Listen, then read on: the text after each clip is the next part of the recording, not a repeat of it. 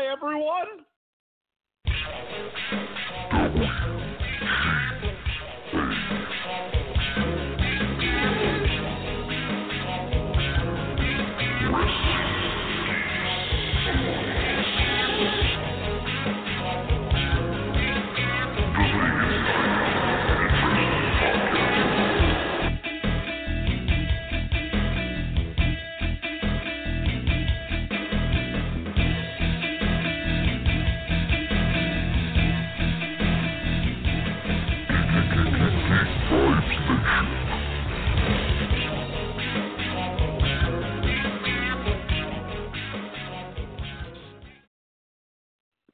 Hello, everyone out there in Geek Vibes Nation. This is your pal Dane Owls with another enticing episode of Wrestling Geeks Alliance. Show that, if you're a new listener, we do usually on Thursdays at 7 p.m. and also at noon over at Saturdays. Sometimes we do one show, sometimes we do two shows. Depends on the amount of news we have to report back to you. But that's all Eastern Standard Time. I am joined by my co-hostess with the mostest, Christopher Brother Ray Patton. How's your Saturday morning going for you, sir? It's going okay, man. Just trying to get awake over here. I'm fucking exhausted. How about you, bud? How's your day going? It's going good. I'm going to crack open my solution for that concept, at least for myself, with a Monster. So I'll be periodically sipping out of this baby. Monster, nice. If we can get a sponsorship, I just did that on air, so hit me up on email. But yeah, man, we have a cool episode for you guys today. One that I decided to have this idea, go back and forth with Chris. We were just going to do like we normally do of just the last year, and I realized we went through a whole decade of wrestling.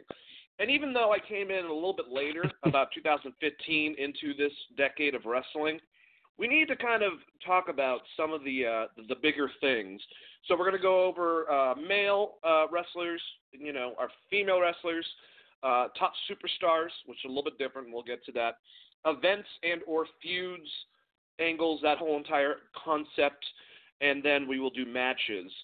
So it's going to be a very fun show. And yeah, I had a lot of fun doing this, but I decided, Chris, I don't know about you, to handle it like I handled a giant project in fucking high school, where I decided, I'll just do this on the last night available and try to cram everything. So yeah, but I'm very happy with my list. I think that I'm going to forget something and then look back on them, Chris, and be like, fuck. But did you have fun making your list, or did you do a similar studying tactic, if you will? So I watched a lot yesterday, but I'd kind of set, because we always do our end of the year, so I'd already started to work on the normal end of the year list. So some of the stuff I had watched doing that, some of the stuff from this year at least. But yeah, it was fun just going back through my memory of these matches and pulling up all of these different pay-per-views and trying to remember what all was on the card. But I think what I got came out pretty good. I think some of the numerical rankings of these probably could shift around or whatever, but that's nitpicking at that point. Yeah, I also forgot tag teams. We're going to be going over that, so I don't think that we forgot those guys either. But yeah, I do agree with you, man. Watching a lot of these matches back and trying to like get your brain wrapped around both lists, I had to stop trying to do both at the same time and be like, all right, I'm going to do the fucking decade shit. Next week we'll do our best of the year. I mean, a lot of this stuff is going to be on similar lists, I would say. Well, some of them, but let's start getting right into it. We didn't get to talk about this really before we went on the show. I was thinking that we do go obviously from 10 up to 1. We do 2, 2, 2, and then do the final 4. Or we can do another 2 and then just do the final 2. What do you think would be more effective? Let's just do 2, 2, and 2. That way I don't get confused. 2, 2, and 2, man. All right. Well, let's start off, like I said, with male wrestlers. And guys, first of all, don't come at me or Chris. For one, I don't have a Twitter account, so it would just be like, pointless typing. But this is very subjective with everything. The male wrestlers, this is our favorite wrestlers that we saw throughout the decade that either in-ring work or angles that they're involved in or even drawing power. Like, everything kind of correlates into it, but it's our personal favorites. That's why I did the superstars that we'll go over later, because that's more thinking about who had the best decade as a superstar within wrestling. So just to give you guys that heads up. But I will start off with my 10 and my 9.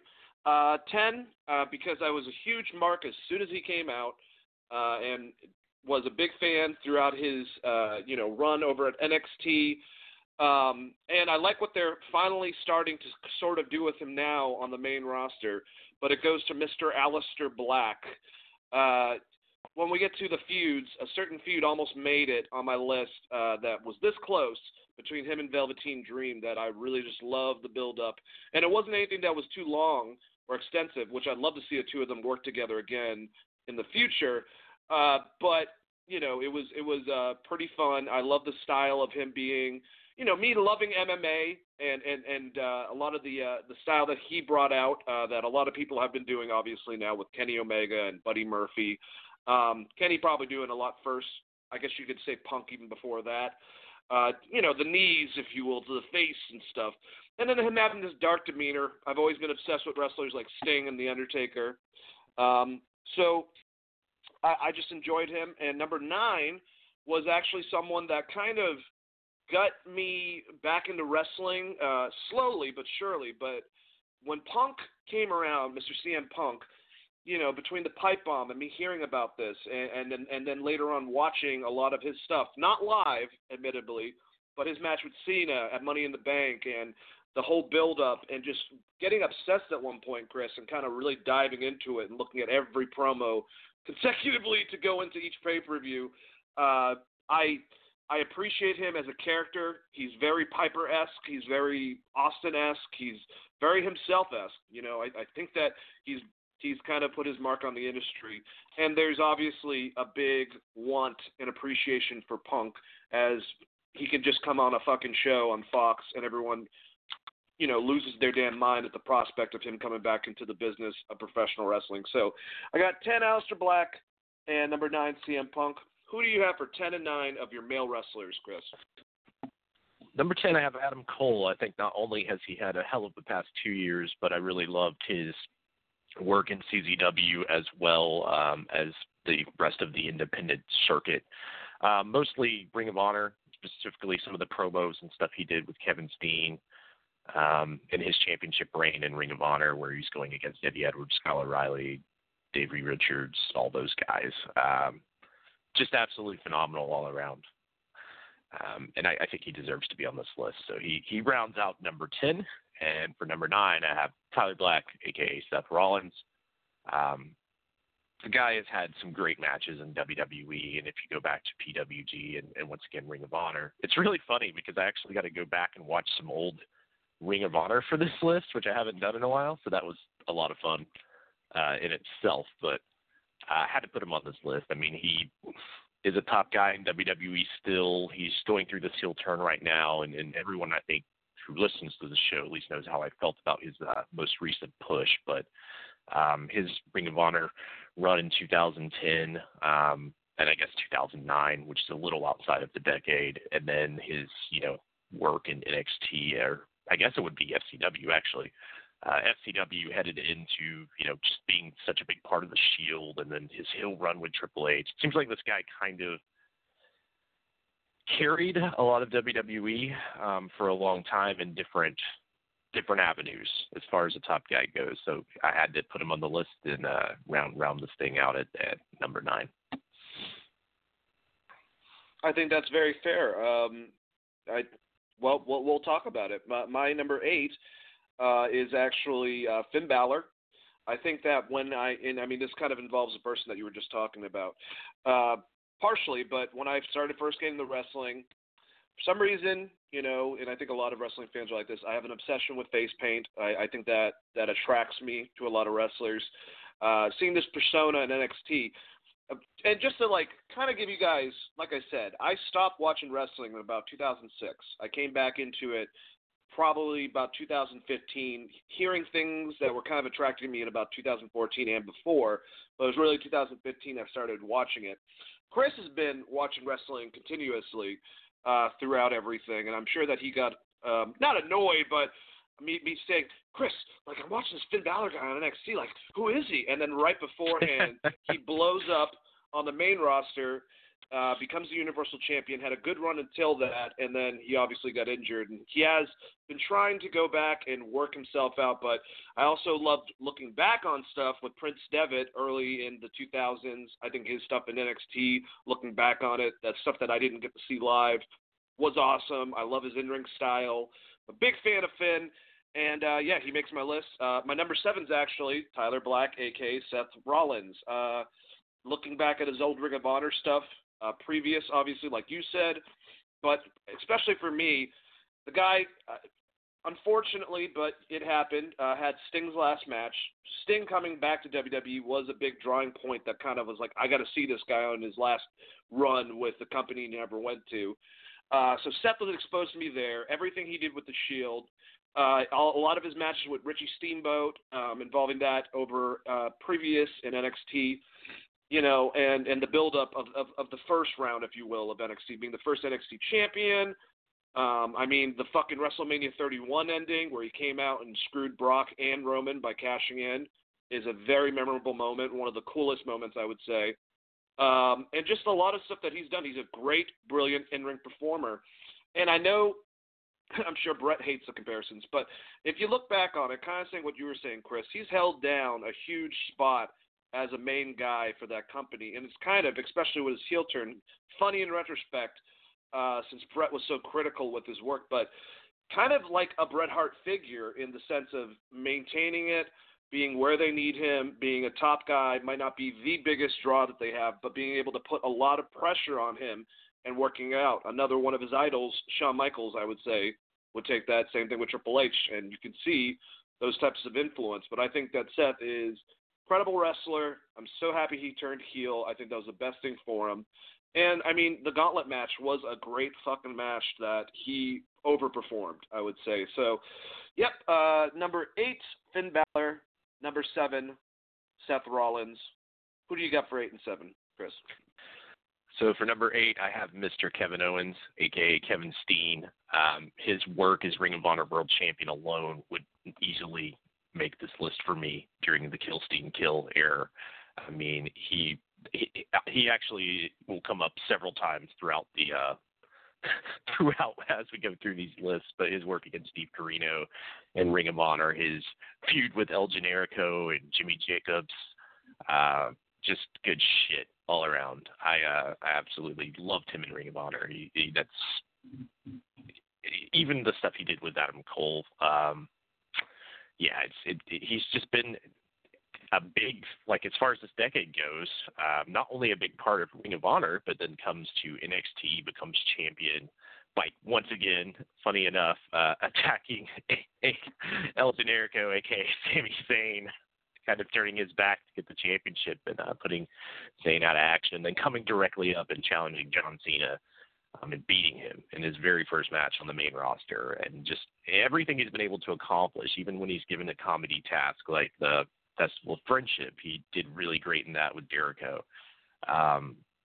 Easily one of my favorite wrestlers in the world today. I know that they've toned down a lot of the stuff that he used to do in Ring of Honor, and that can be a little bit frustrating, especially if you go back and watch that first match he had with John Cena and all the shit he was doing in that match compared to what he does on the main roster. But obviously still a big part of the show. They're giving him this Austin-esque push, which I think will be good for him, and he should be a good baby face to go against Seth Rollins. So that is number 8 for me. Number 7, I actually have Johnny Gargano on this list, and I had to put him a little higher. He probably normally would be 10, but when I was going through and making like best matches of the decade, he had a couple come up, and then I had to think about his entire career and, you know, what he was able to accomplish in that 2018-2019 with Tommaso Ciampa probably being the hottest angle in general in wrestling as far as, you know, a heel babyface feud. And the matches they had were absolutely incredible, like NXT TakeOver in New Orleans, for instance. And even when he was, with DIY as tag team, I just see he's a great performer. I just couldn't keep him off this list. Unfortunately, his counterpart, I'm going to go ahead and let everyone know, Ciampa didn't make my list, and most of it's just because of the injuries. And I'm more familiar with Gargano as far as what he did before, so his work in Dragon Gate and PWG. So that is number 8, Kevin Steen, and number 7, Johnny Gargano. Oh, God, I'm feeling bad. I forgot Johnny on this list, but we'll just keep on going. So my 6 is actually Kevin Owens, Kevin Steen. He's one of my favorites, one of the best guys on the mic, the Festival of Friendship, his NXT run, a lot of the stuff I've watched in the past with Ring of Honor, his feud with, like you said, with El Generico and that whole breakup.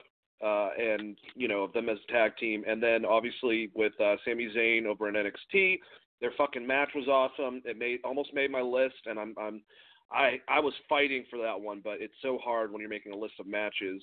But they had an incredible match, obviously, in NXT, very memorable. And he's been able to overcome a lot of, I would say, adversity on the main roster as far as his looks, even though he's so fucking incredible in the ring. That's always going to be an issue, but he's been able to overcome it, been a part of many big angles. Yeah, there was Shane McMahon here. Yeah, there was a Goldberg there. But he's had some major titles. He has pretty much been a top wrestler. When they want him as a heel, he's dominant. When they want him as a babyface, like now, he's doing great. And, to be influenced by some of my favorite wrestlers like Owen Hart, Steve Austin, Shawn Michaels, you can tell that he gives a fuck about wrestling, and he just seems like a cool dude. So Kevin Owens is number 6. Number 5, I think, set this decade on fire towards the end, and I don't think me or a lot of people would think that he would be on top 10's list, but it would be Cody Rhodes. Cody has turned into a great storyteller within the last couple years of wrestling, and his ambitions, along with the Young Bucks, to change wrestling, I think drastically is doing some huge improvements. I think that he is an incredible heel. When he's a heel, he turns on almost like a Ric Flair-like concept to him. The cockiness is just there. When he's a babyface, he channels Hulk Hogan and fucking Sting. I think Cody, his match against Aldis at All In, his match against Dustin, they are some of the best matches, on the card, and he doesn't have to do all the crazy shit. He'll do a dive. He does that spot where he runs to the turnbuckle and jumps to the outside, but it's nothing too crazy, and he just knows how to tell stories while wrestling better than I think a lot of guys. And I just appreciate the fact that he came back from a lot of bullshit and has now turned it and flipped it on its head. So I got Kevin Owens at 6 and Cody Rhodes at number 5. Oh, man. All right. Now I feel a little bad about not putting Cody on this list, but looking at the entire decade, I remember some terribleness in WWE. Yeah. I missed most of that, so I think that's the reasoning, at least for me, because, I heard about that, and at least I heard. He had a match with Dustin I liked, but the Stardust thing was drizzling shits. He gets a mention later on in this list, or our list, so I don't feel too bad. But Cody's definitely great. My number 6, and people are probably going to bury the shit out of me for putting him at I guess this low on the list, but Kenny Omega, the Omega Man himself. Mostly because of his work, specifically with the Golden Lovers in New Japan and the Bullet Club / the Elite. Absolutely incredible. I don't think anyone had a better 2 years than he had in 2017 and 2018. His feud with Okada and Naito, and the build of what the Elite is, and then even creating his own, being part of creating his own promotion in All Elite Wrestling. I had to have him on this list. Absolutely incredible. I mean, everyone knows about the infamous 6-star match between him and Okada. I think he's a great performer. I haven't really liked what they've done with him in All Elite Wrestling so far. It seems like he's maybe a little bit on the back burner and trying to get some other people over. as opposed to being the star of the show, which is just a little weird to me because he was easily considered, the best wrestler of the year for the past 2 years leading into that promotion. But, all around great worker. And I want to see more of him in All Elite Wrestling. And from there, that I think that's maybe why he's a little lower on my list, just more because of recently what they've been doing with him. But once again, absolutely phenomenal. And speaking of phenomenal, like this transition here, number 5 on my list is Mr. AJ Styles himself. And not only what he's been able to accomplish since coming to WWE, I mean, the pop for him was absolutely insane when he showed up at the Rumble, but even headed back into TNA when he was part of Fortune with Kazarian and Ric Flair. A lot of the storylines there I thought were a lot of fun. And, I mean, he's always been just an absolute amazing wrestler, regardless of where he's at. And it seems like, no matter where he goes, he's going to give it his absolute best, whether it's in New Japan or Ring of Honor. His work in Ring of Honor, specifically the 12th anniversary show, where he wrestled, I think, Jay Lethal and Chris Hero. That's one hell of a match, and it could have probably easily made my match of the decade list. Everything he's done with Samoa Joe in the past, and then obviously his run as the leader of the Bullet Club, the kind of what I would call the initial Bullet Club, was great. So it's still good to see him, and even more recently, going back to 2016 with him feuding with John Cena, wrestling, against Chris Jericho. And I mean, the guy, he shows up night in and night out, even in WWE, when sometimes they only give him 5 minutes. He still tries to give the crowd a great match in 5 minutes. So absolutely phenomenal. I think he deserves to be number 5 for sure. And just to recap, number 6, I had Kenny Omega, and number 5, Mr. AJ Styles.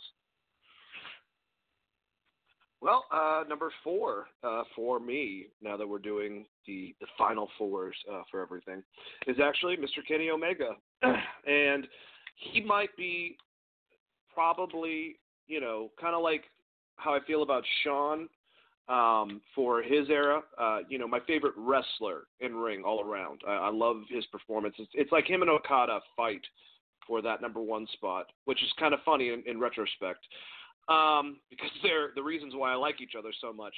I think that what reason why he goes lower on my list than I think that some people that know I'm a huge Kenny mark is because he's had a problem trying to find his character when he's come over here in America. In Japan, I just think that his performance is great. I love his frantic energy. I know that's something that a lot of people don't like, but, some of the best stuff, I would say, and there's a comparison with Ultimate Warrior, that's kind of correlated back to Kenny. I don't think that's so negative, his intensity, his eyes and his facial expressions, some of that even reminds me of Flair. And his work rate is absolutely out of this world. His match with Okada, everything with the G1 afterwards. His title run was a little bit lackluster compared to what I would have wanted it. His match against Tanahashi I thought was awesome, the build-up.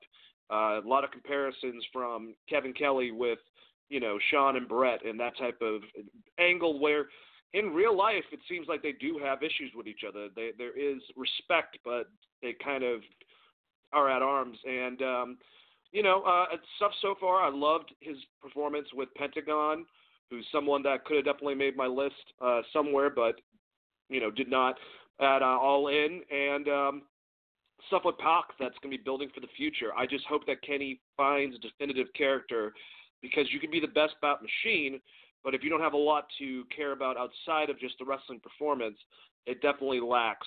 So I still think that he's one of the best in-ring performers right now. So who do you have for 4, Chris?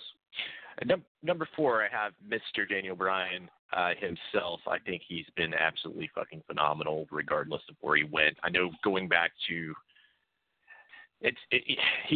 unfortunately, I don't get to talk about any of the Ring of Honor stuff with him, which is sad. But all of his WWE work, I think he went from someone they kind of, in a lot of ways, attempted to bury, and the fans just wouldn't allow it because the man's so damn great. And if you look at that Yes movement and what he was able to accomplish, going to winning beating Triple H and then Batista and Randy Orton in one night, and probably one of the biggest WrestleMania moments ever in history. Just absolute incredible, and everything he does is really good. I mean, even going back to this year with his work with Kofi Kingston, I thought it was really great, even though they were having him kind of do this character fueled with Eric Rowan. But Daniel Bryan, I think he's still a huge draw. It's good to see him turned back babyface, and if anyone can get a good match out of this Bray Wyatt character, it's going to be Daniel Bryan.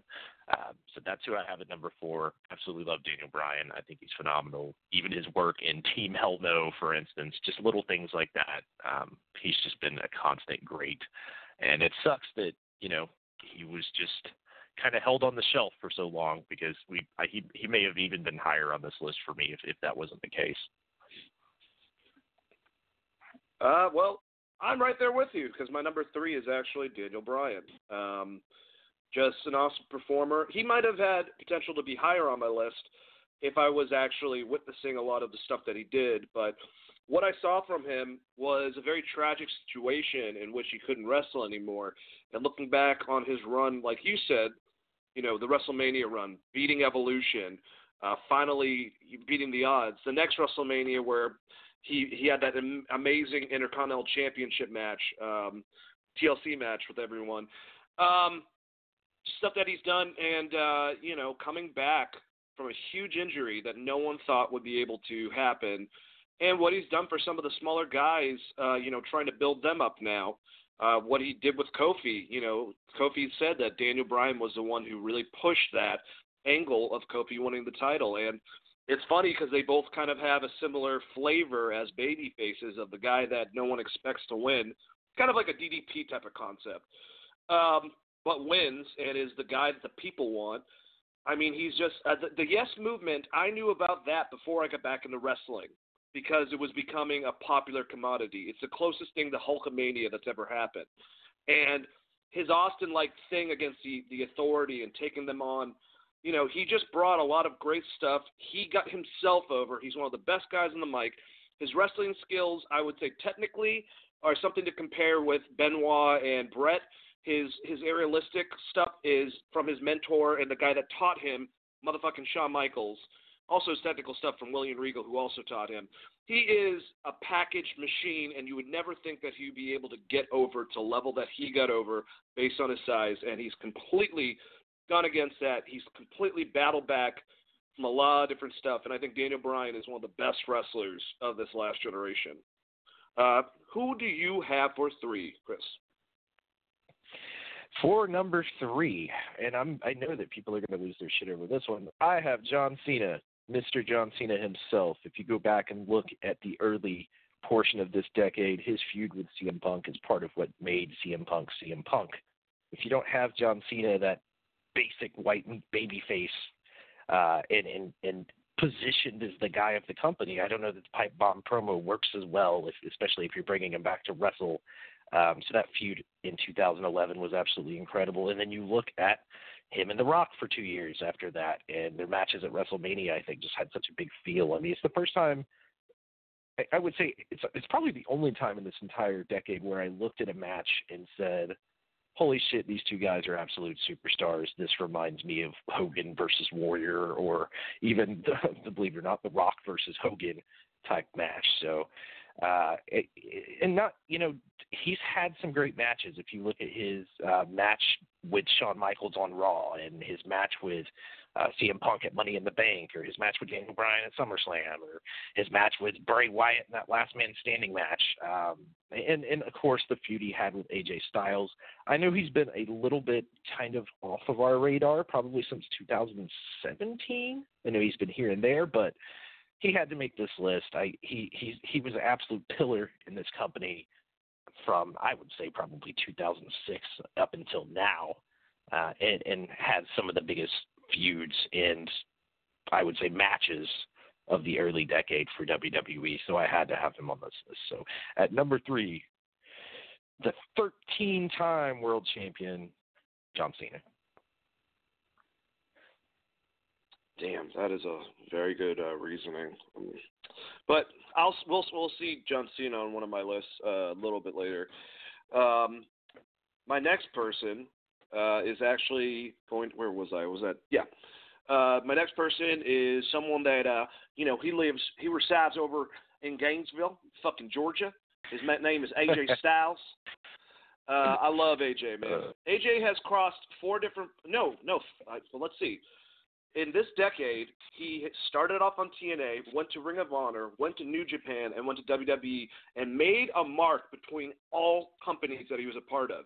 Now, a lot of stuff, what happened with TNA at the end of it's very unfortunate, but he fought for that company. He was like their Sting for a long time, and the Fortune stuff, looking back on it, I actually really do like it. Watching a lot of like early TNA recently, because everything for some reason is on YouTube. It's probably not the best idea from the company to have their own website display whole events and stuff since they have a streaming thing, but whatever you want to do, TNA and Impact. But AJ's just a definitive person, and when you get to him and Cena, it's kind of like the meeting of the modern mega powers. You have the two guys that kind of defined the last, since 2000 basically, two of the top wrestlers that finally get to go against each other. The pop at the Royal Rumble. Him and Chris Jericho. Lately, he's been the go-to guy to get the title back on because he's one of those dudes. He's like a Shawn. He's like a Savage where they can send him out, have a great feud, elevate the person, be a great wrestler, put on the matches they need. He's there. What did Vince McMahon say? His bulldog. And it's very true. He's one of the greatest workhorses, and he's also gotten pretty damn good, I would say, on the mic, which was definitely one of the things he wasn't so good at. Bullet Club, that involvement, him and Shinsuke Nakamura at Wrestle Kingdom 10 for the IC title. No, it was the heavyweight title, I believe. But incredible match. Him and John Cena, incredible match. He doesn't have bad matches. They might limit him, which is kind of something that puts him a little bit lower for me, especially modern-wise. I mean, he's had feuds with Kevin Owens, Shinsuke Nakamura, which he's had a feud in the past, Samoa Joe, that he's had a feud in the past, and just a couple matches with Seth Rollins. All of them have been pretty underwhelming compared to what we know that both the other person that he's facing and him can do. But he's that go-to guy for WWE, and he's going to keep on getting titles back and forth for him because they know that he can bring out the best in other wrestlers. And I love the club, or the OC, whatever the fuck they call it. But yeah, that would be my next person. Where am I at? I'm at number 2. Okay, so what's your number 2, Chris? My number 2 is Hiroshi Tanahashi. You don't win, best wrestler 3 times in one decade and not make this list. He's absolutely incredible. Probably the biggest star New Japan has seen since Muta, I would say, going back earlier in New Japan. But yeah, he's just massive. He's everywhere. He doesn't really ever have a bad match. He wrestles injured. He goes out and he performs to the top of his abilities, whatever they put him in, whether it's a 3-way tag match or whether it's like the G1. He's a guy that can hold the title if you need him to hold it, a good placeholder. And he easily could have made number 1 if it wasn't for the fact that the man above him is just absolutely fucking insane. So at number 2, I have Tanahashi. And like I said, I mean, his accolades speak for themselves. I mean, like I said, you don't get Wrestler of the Decade 3 times from the Observer if you're not pretty fucking good. Or not of the decade, but of the year. Absolutely incredible. Great performer. I wonder if he's going to start winding down soon just because of the level he performed at. But, yeah, had to make my list. He's at number 2. Tanahashi is my number 2. Yeah, man, him and Jericho should tear shit up and have an amazing match come Wrestle Kingdom. Tanahashi's definitely a great wrestler. My number 1 is the person I think you're alluding to. Kazuchika Okada, man. I mean, Okada Omega, I thought I was getting back into wrestling. And I remember this. I was making these lists of comparisons. I was trying to find out wrestlers that were similar to wrestlers I liked, and that was something that came into my head. I didn't really know a lot about New Japan. I didn't know much about anything non-WWE. I was, kind of starting to get into NXT at that point. When I saw Okada Omega, and, I brought it up once again to Chris, I was like, oh, my God, have you ever seen this? And Chris is like, dude, that was a couple months ago, bro, of course. And both wrestlers just completely blew me away. And Okada, he has this dominance that, I mean, it's like a Bruno almost, the way that New Japan needs him. He's got, and I've said this a million times, he's got the credibility of being dominant in the ring like Hulk Hogan in the fucking 80s, but he's got the work performance of Ric Flair in the 80s. He can go an hour and put on great matches. He doesn't have to do anything too fucking crazy. I think the craziest thing that he really does is a diving crossbody to the outside over the rail. You know, it's drop kicks off top ropes. It's very basic stuff. But the in-between things that he does, his selling, his ability to perform, the situations, how he gets people into tombstone pile drivers, especially the spinning one, his matches are so incredible and so much fun to watch. He is New Japan's guiding star.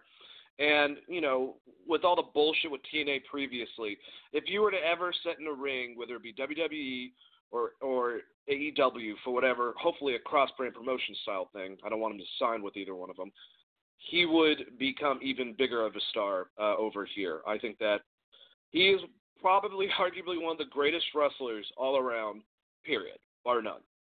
So, and that's a lot of praise. And matches, man, all of them with Kenny. His match with AJ Styles, his matches with Tanahashi that I've seen, Kota Ibushi, they've all been bonkers fucking crazy. And even though I'm kind of now looking back on it, you know, with Ciampa, Cole, Gargano, even Cena, Tanahashi, a lot of the other guys I didn't have on my list that I love that's on your list, Chris, Okada, I think, steps up onto all of them of just being the number one person to put in matches and have a classic, great fucking match. His intensity, even though I can't understand him with the subtitles, his promos are great. His English promos are great. He's just a fucking incredible wrestler, and if you don't know about Kazuchika Okada by now, go and investigate. Me watching Wrestle Kingdom 11's main event made me go out and start watching wrestling in Mexico, Japan, England, trying to get everyone within my brain, and I have to thank that because of Kazuchika Okada. Chris, who do you got? Well, I guess you saw this coming as well. The man you were just speaking of, my number one is Kazuchika Okada. He has really held that company down. He held the IWGP Heavyweight Championship from 2016 to 2018, the longest reign of all time. And within that, he had feuds with Naito. He had feuds with Sonata. He had the great matches that we're talking about with Kenny Omega. Just absolutely insane. I mean, I think you put it the best. He's a five-time IWGP Heavyweight Champion. He's won the Best Bout Award from Tokyo Sports, which is the big newscaster in kind of their big like PWI as far as Japan goes. Let's see, 1, 2, 3, 4, 5, 6, 7, 8, 9 times. He's just absolutely incredible. He's won, Feud of the Year with Kenny Omega. He's got Pro Wrestling Match of the Year 6 times from Wrestling Observer, it looks like. So there's not enough you could say about this. I love that he inspired you to go watch other wrestling, and hopefully us talking about him. If you haven't seen Okada, definitely go check him out. I mean, we can give you, like I said, anything. Look at some of the big matches he had with Tanahashi, or even his title matches against Mr. AJ Styles, or more recently the stuff with Kenny Omega. I mean, even just a few months ago, you could look at what he was doing with Sonata and everything that was him and I want to say I don't want to misspeak. Even the match he had against Chris Jericho when he defended his title. And his last match was Minoru Suzuki. I mean, just absolutely great. I think that he not only is the performer of the decade, he may just be one of the greatest wrestlers of all time. Which there's a lot of people on this list that will, at the end of the day, probably that they could make that list of mine of greatest wrestlers. But he's like number one with a bullet. And I think as people, if you've listened to our previous end of year podcast, I think he's been my number one for almost all of these at this point. And I don't see that changing anytime soon. He's just absolutely fucking incredible. Yeah, absolutely incredible wrestler. And you might see him on another one of my lists. Actually, probably several, technically. So let's move on. I'm realizing, just how this is going. If we don't get to finish any of this list, we'll take the ones that we haven't got to and put them on our Thursday show. Unless we can't do that, and then we'll just figure it out on Saturday. Mix them in with our end of the year stuff at some point. But we really have a nice little week off, I think, with wrestling, since everything's going to be, pre-recorded or AEW has a break. So we're going to figure everything out. But let's get to the female wrestlers. And I'm going to start at 10. People are probably going to think that I'm an idiot, but that's okay. I mean, I think that what she did for wrestling last year was monumental, and that is Ronda Rousey. Ronda had before this a pretty good run in UFC too, making women's fighting popular in general, and I think helping out create an aura around combat style things, including pro wrestling, that would kind of just pivot women in a different light. Her ending wasn't that great, obviously, but her in WWE, the way she showed up, the position that they put her into, her first fucking match at WrestleMania, against Stephanie and Triple H or Kurt Angle, just showing off that she actually gave a shit. The whole build-up throughout the year, dominant matches, the stuff with her and Becky that still hasn't been finished. I just find Ronda Rousey to be someone that, other than mic skills, now the way they position her as this badass kind of heelish person, very good and awesome for the industry itself. And number 9 is actually her good friend and someone who just lost her title, Shayna Baszler. Another thing where people are going to hate on me, I think Baszler's performances have been awesome. She has a certain definitive style. She borrows a lot from her UFC, or her MMA, I should say, past. But she's a badass. She looks dominant. She's 38 going on 39, and she's still performing for long periods of time and putting on awesome matches, just like the one with Rhea Ripley where she lost the title. She's got to be, with female wrestlers, and even in the conversation for just overall wrestlers, in the top 5 for dominant champions, I would put her right after Asuka for female champions. She is a badass, and she shows credibility, I would say, within wrestling. And she goes for that chokehold, but when she gets it on, people get pissed, and the babyface loses and she wins, and it's always out of nowhere. I really just appreciate Shayna Baszler, and I've been appreciating her for the last 2 years as being kind of like a female Samoa Joe, which I think some people interpret her like a female Baron Corbin, but I think you're sadly mistaken. Sorry. Chris, who do you got for 10 and 9? For number 10, I have Rio. I know that the thing about AEW is some of these female wrestlers that they've put on I had never seen, which was surprising, but it also gave me the ability to dive back in and look at some of their previous work. And she's absolutely phenomenal. The way that she's able to get the crowd behind her with this Japanese idol character is incredible. Even in AEW, it seems like she can get any crowd into her match regardless of what that match is. I mean, it should look completely unbelievable that she's wrestling and beating Nyla Rose, but the fans don't care because she's so brilliant. I think that she's going to continue to be great in All Elite Wrestling, and I look forward to seeing more from her. So she rounds my number. She's my number 10, and then I have Iwatani as my number 9 from her work with Ring of Honor, as well as her current work in World Wonder Ring Stardom. I think she's absolutely phenomenal. She's had some of the best female matches I've seen in the past 10 years, 100%. So my 10 is Rio, and my number 9 is Iwatani. So. All right, my number 8 is Rosemary. As far as a character, she's one of my favorite female wrestlers out there today. I think that her run with Taya Valkyrie was great. I think her run with Allison Cade was great. I think that she's had a tremendous position over at Impact and been one of the people that, they can count on. Unfortunately, the stuff with her in Sexy Star in Mexico wasn't a good point, but she understands her character.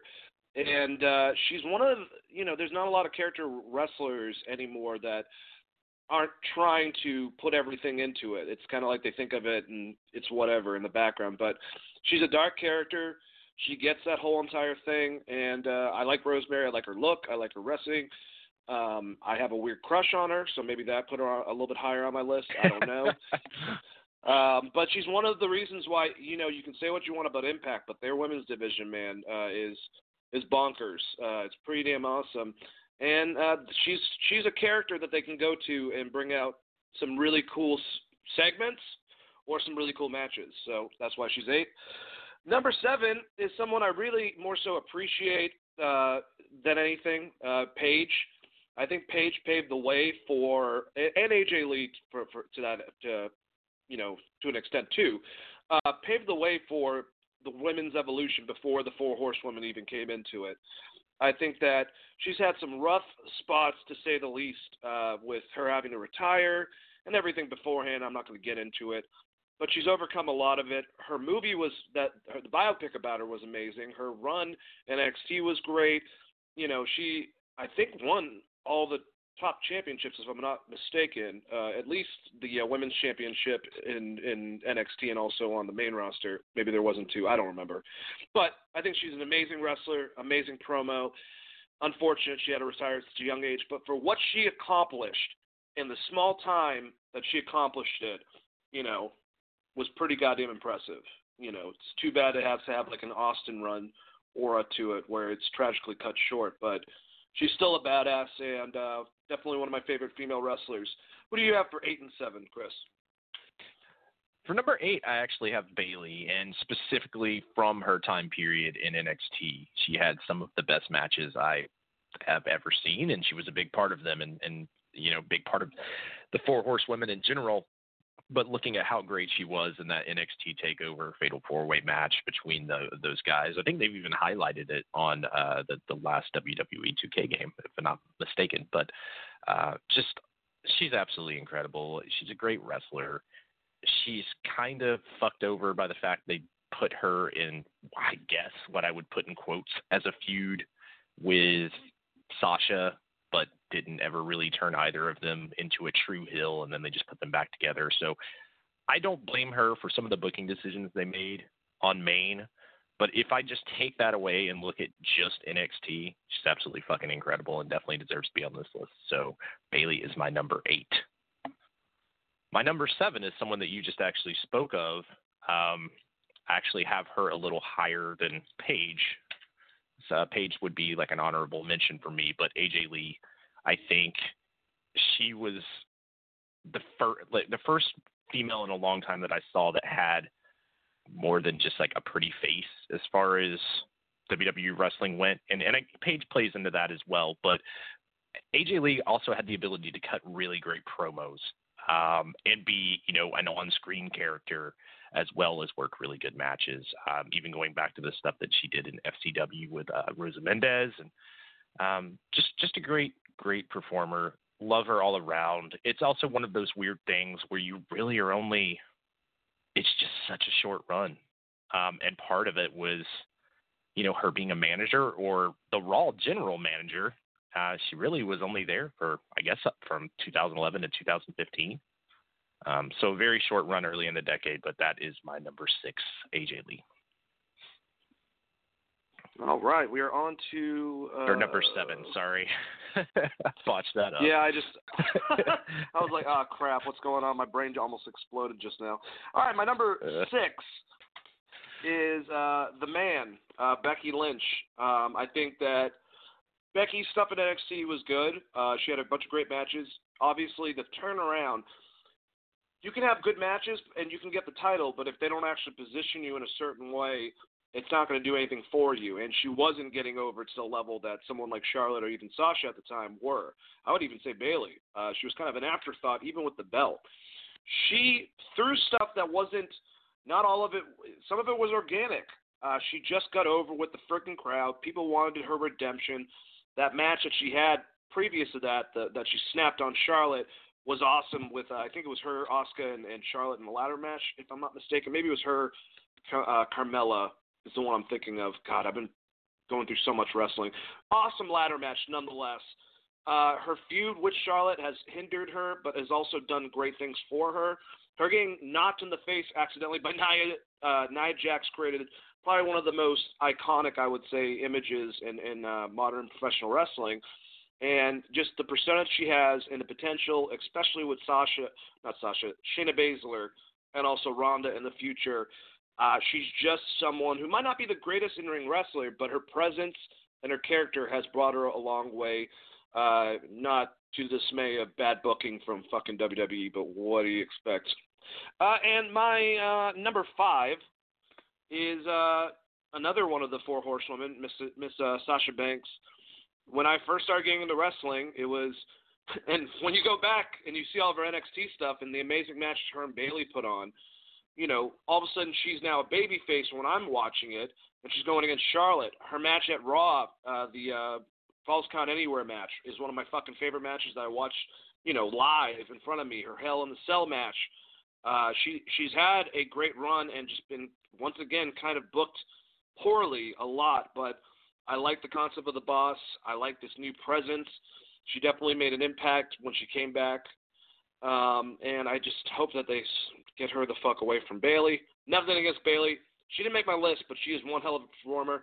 I just didn't see a lot of her run live in NXT, but I love Sasha Banks, and I hope her and Becky, in certain rights, get booked a little bit better. I mean, I think that's all for a lot of performers, though, so I'll just shut up. A lot of them on this list, actually. Chris, who do you got for your 6 and 5? So number 6, I have Becky Lynch for a lot of the same reasons that I have Bayley, not necessarily what they've accomplished on the main roster, but definitely their NXT run.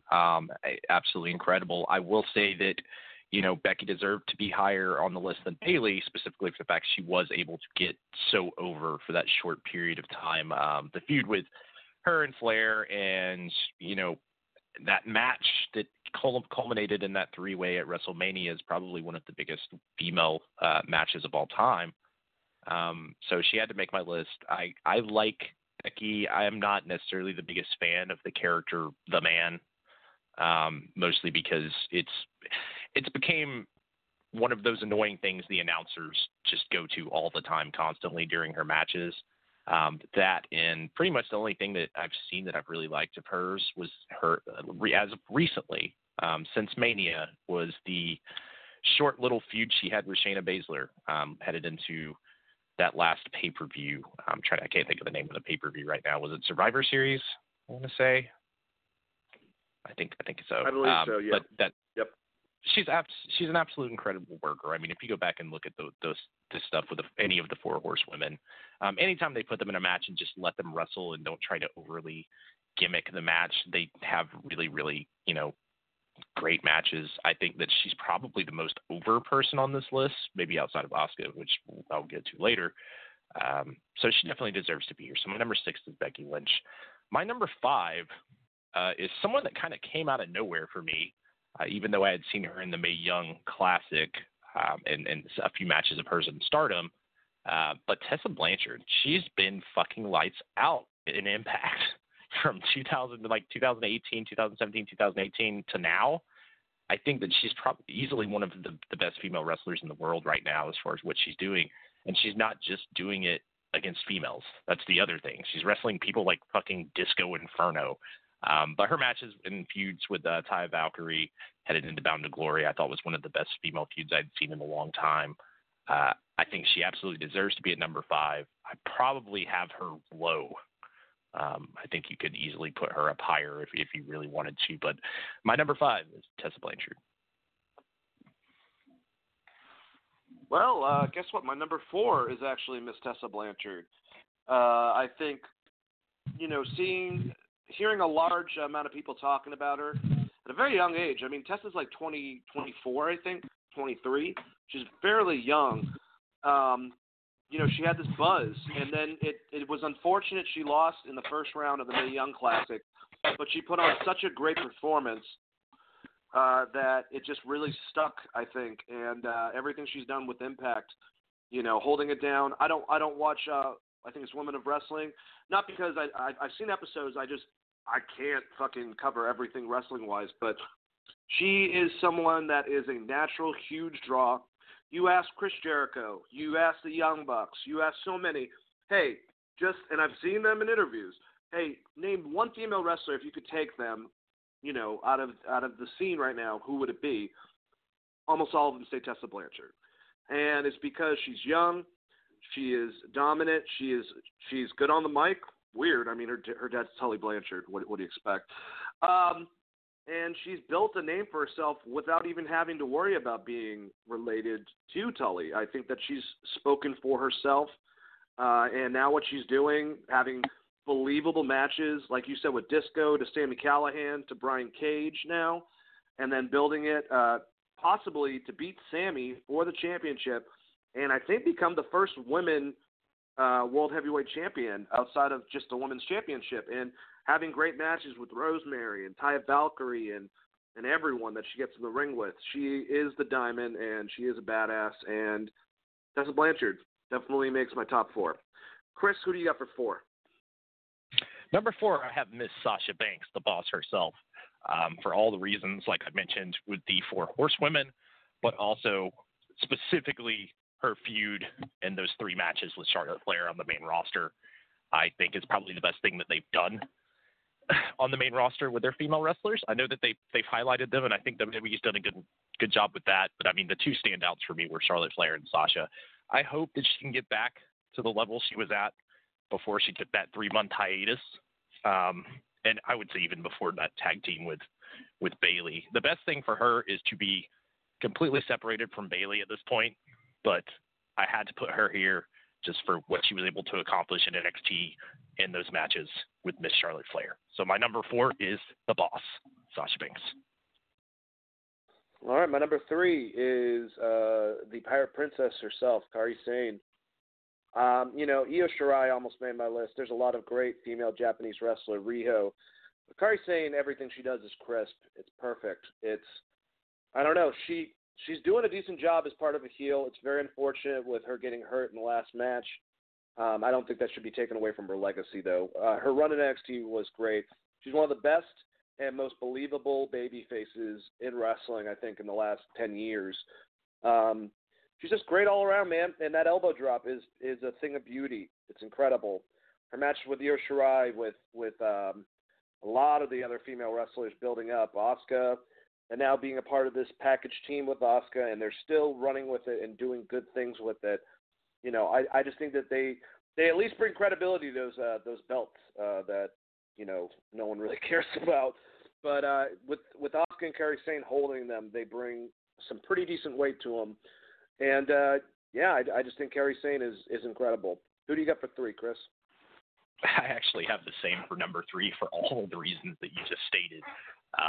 She's absolutely phenomenal. Her matches in Stardom were incredible, and I kind of wish that she was in a singles spot right now. Like you said, if you look past this recent injury, I think that was a fluky thing in a chaotic match. She's absolutely phenomenal. She could easily – the thing about this top 3 that I have, I think that you could flip them around. But I remember when they announced that Carrie was going to NXT, and I was so fucking hyped for it when they said they signed Carrie Hojo. So, yeah, she's my number 3. And like I said, I think any of these top 3 you could rotate depending on, the time, the year at least. But, my number 3 is same as yours, Kairi Sane.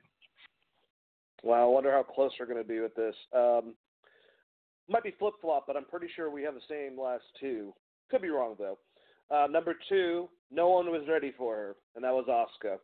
No one's had a dominant streak since Bill Goldberg. I mean, she beat that record, and she also had really long, in-depth performances with a majority of those. And that's not necessarily a knock on Goldberg. I mean, he was limited, and he was known for short matches. That's what made his character his character. Asuka didn't need that. She could put on long, in-depth matches, or she could be dominant and destroy you very quickly. It all depended. She was depended on by NXT for a very long time. She went dominant and, undefeated within WWE, lost to Charlotte, and I think probably the best match on that card, and has had some great matches. Her and Becky, her winning the title for the first time. They know that she's popular. It doesn't matter if she's heel or babyface, or if she, doesn't cut promos. Her in-ring credibility and her persona, her charisma just gets off and resonates with the fans. They love her. She's one of the best in-ring workers, I think, in WWE today. No one was ready for her, and I don't think they still are, Chris. Who do you got for number 2? I think we are flip-flopped. My number 2 is Miss Charlotte Flair. Absolutely phenomenal. I mean, she is, like you were saying with AJ Styles, she is the person that they can just put anywhere on the card in a feud with anyone, and it immediately gets recognition because she is Charlotte Flair. It's unfortunate what happened in that last match, once again with Kairi Sane. Like I said, that's one of those chaotic things. I think there was probably a language barrier there. But for the most part, I've never seen that happen with Charlotte, so I'm going to look past that. And she has, held the title 7 times? And the reason being is she's easily WWE's top star on the main roster. Outside of Becky's, kind of rise to fame there at the end of last year, I think Charlotte's the one that you can look at and go, there's a reason why she's been in all these big matches and had these great matches with Sasha Banks and with Becky Lynch and Bayley, and not to take anything away from them, but I think that she just has something special. Being a Flair doesn't hurt, but also being a Flair kind of does hurt because you live in a giant fucking shadow in a lot of ways. And much like Tessa, she was able to step out of that shadow and kind of become her own thing. And her work in NXT and the initial run in WWE kind of ending the Divas division, which was absolutely phenomenal. Just beating the shit out of the Bellas, which I love. I love Charlotte. I think that, like I said, I think any of this top 3 could probably rotate for me. So I'm not dead set on a 1, 2, 3, so to say, but I have Charlotte Flair as my number 2. Woo! Someone that has not only proved that she can wrestle like her father, but also wrestle outside of her father's shadow and make herself on her own, the queen of wrestling, Charlotte Flair. There are Charlotte haters out there, and it's okay. Just take some sand and bury your head into it. That's my only way to get out of that's my advice for you to be able to get out of that concept. She's incredible, man. She is great in-ring performer. She's a great character. When she's a heel, even this kind of tweener concept, she does great with it. She takes elements of her dad's work, definitely, I would say, but she does it her own way, and she is one of the best, wrestlers in wrestling right now, period. Attracting, with the Sasha Banks stuff, Charlotte is that counterpoint. With the newer stuff with Becky, Charlotte is that counterpoint. She is the go-to person. She is, that person that steps up, can put on a great match. There's a reason why Becky and Ronda were, why Charlotte was put in there. Everyone beforehand thought it was going to be Ronda and Charlotte to begin with. She is one of the most definitive personalities. And like I said, you said his name earlier, they're never going to do it because intergender's too scary. But one of my dream matches that's never going to happen is her and AJ Styles. And I think they would have an incredible fucking match. So I'll just leave it at that. What do you think for number 1? I'm pretty sure I know who it is, but just, who's your number 1? My number 1 is Asuka, a.k.a. Kana. She has been incredible wherever she's went, but specifically that NXT run from 2015 to 2017 where she was absolutely demolishing people, surpassing Goldberg's win streak, becoming the longest reigning female champion. I don't think it's possible that Shayna may pass her. I don't know, but I think it was 510 days. She's just absolutely phenomenal. And if they weren't bringing her to the main roster, she'd probably still have the damn title right now in NXT. Dude, it's that damn good. The character's so believable. I love the way she works in the ring. There's a lot of people that do submissions and try to do what Asuka does, but to me, as far as the way she goes about her matches and the mindset and the way that she's able to lock on these different submissions and kind of get over without cutting a promo. I think that, it's really crazy because when we talked about this previously with Asuka, we kind of, I think originally when she first came up to the main roster, I was saying that they should put her with Paul Heyman as his other, beast character, which they ended up not doing. But now they're just letting her cut promos and heel promos in Japanese, and it fucking works because she is just that great. It doesn't matter if they don't even subtitle it or anything, and it doesn't fucking matter because she's that damn good. Just real quick before I round this out, I do want to give honorable mention to Paige. I think that there should be a reason she's on the spot on this list, and the same with the Bellas to some extent. But this was a real tough list for me to make. I wanted to have some Japanese female wrestlers on here outside of WWE, but just honorable mention to those ladies. But my number one is definitely Asuka. Hey, nothing wrong with that. There are several female wrestlers, Bayley included, AJ Lee included, Io Shirai included. Oh man, I can't think of Johnny Wrestling's wife's name, but she always Candice LeRae. There's certain wrestlers that definitely are holding it down with whatever concept. So definitely honorable mention to them. Let's go over superstars. And like I said, this is kind of me and Chris taking a step back as far as it's not so much our personal favorites, who's done the best matches to us, but who's done a really big impact, looking at drawing power, but also wrestling skills, mic skills, everything kind of rolled up into one. Who's had the best 10 years? I'm just going to say the honorable mention right at the beginning of it. Maybe some people are going to be taken back by some of it, but Kofi Kingston, definitely there's an argument for him to be putting on here. Becky Lynch, definitely. Ronda Rousey, Undertaker, who at the beginning of it was on fire and then his streak lost. Cody, he's Triple H, Tanahashi, Will Ospreay, Randy Orton, The Rock, Sasha Banks. So yes, none of them made my list. I apologize to anyone I hurt for saying that, but let's go into 10 for me. It was actually Roman Reigns, man. I know a lot of people hate on Roman, but I think he is a great performer, very, very standard but solid. A lot of the stuff that has not worked, obviously, with the audience, I don't think is his fault at all. And I think Chris Jericho was just in an interview and said, if WWE would let him harness just an ounce of the charisma that Roman has and how cool of a dude he is and how so much fun he is and he can cut promos. Chris even said, go back to FCW and see what he was cutting then when he was a heel. He is much more than they give off. But, man, I'm sorry. This is going to definitely, kind of change aspects of me looking into it. Him getting cancer and then overcoming that is a huge thing. I think Roman's a star. I think he's one of their top stars they have right now. It's taking an idiot like Baron Corbin, all that bullshit, but still Roman is getting cheered now more so than he ever has. And even some of the bad stuff, hey, it just adds to his character. If you can get a reaction out of people, but his rivalry with John Cena, which his match with Undertaker, that probably, arguably, I would say, should have been Taker's last match. I mean, maybe you think that should have been with after him and Triple H or after he lost to Brock, but whatever. But Roman is a solid performer, and that's why he's my number 10. My number 9 was Charlotte Flair. I just think that Charlotte is, like I said, everything I said beforehand. I think she's incredible. I think that her being able to still be Charlotte Flair, being the queen, coming out with the Nature Boy stuff, but still being a solid person outside of her dad's shadow, she's proven herself as one of the top fucking performers in wrestling today.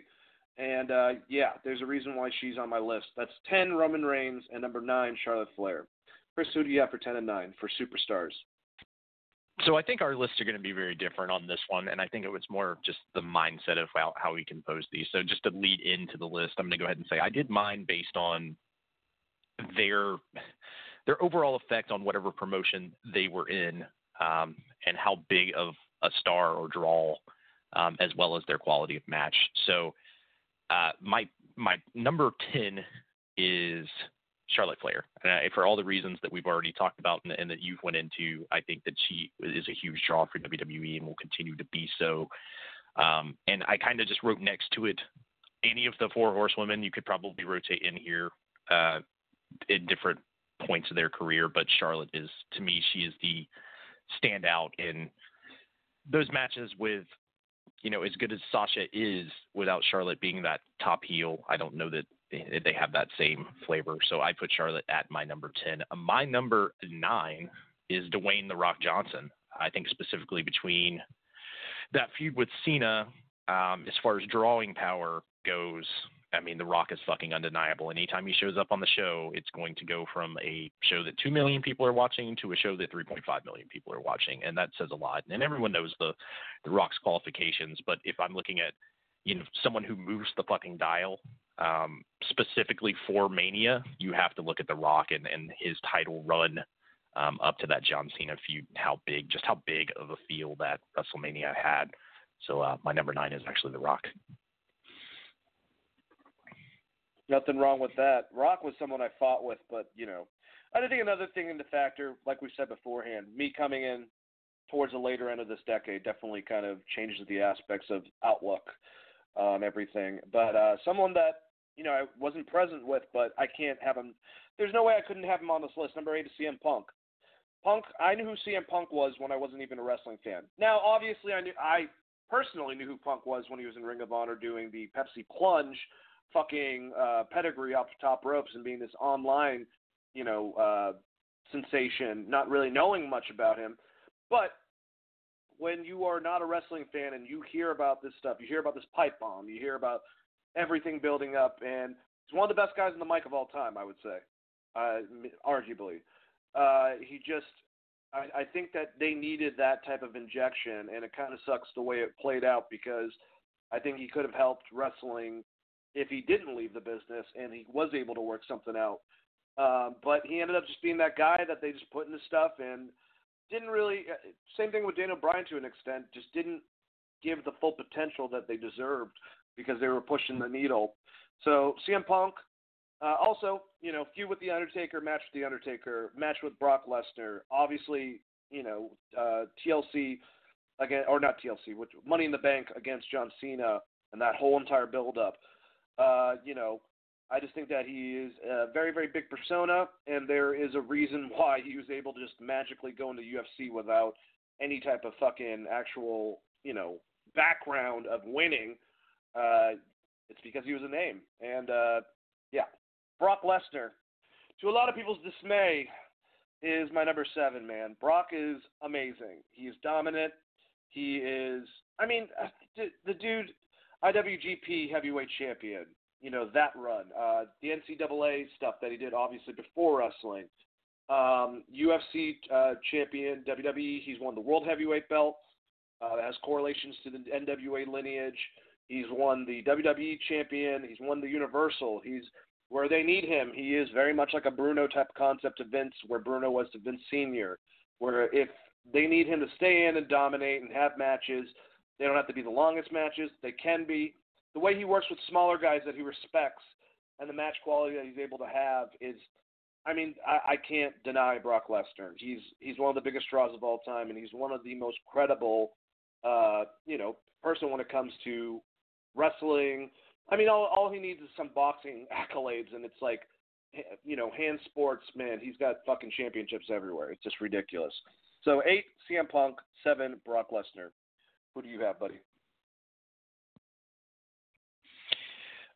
For number 8, I think we actually fell in the same spot with this. I have CM Punk for many of the same reasons that you listed. I think specifically his run from about 2011 to 2013 was the biggest thing in wrestling anywhere in the world, maybe outside of Japan with Tanahashi. But Tanahashi, versus the Bullet Club, I would say that's pretty big as well. But CM Punk was a huge fucking deal for sure, and I would be amiss if I didn't have him on this list, even though he was not necessarily my favorite worker in the ring.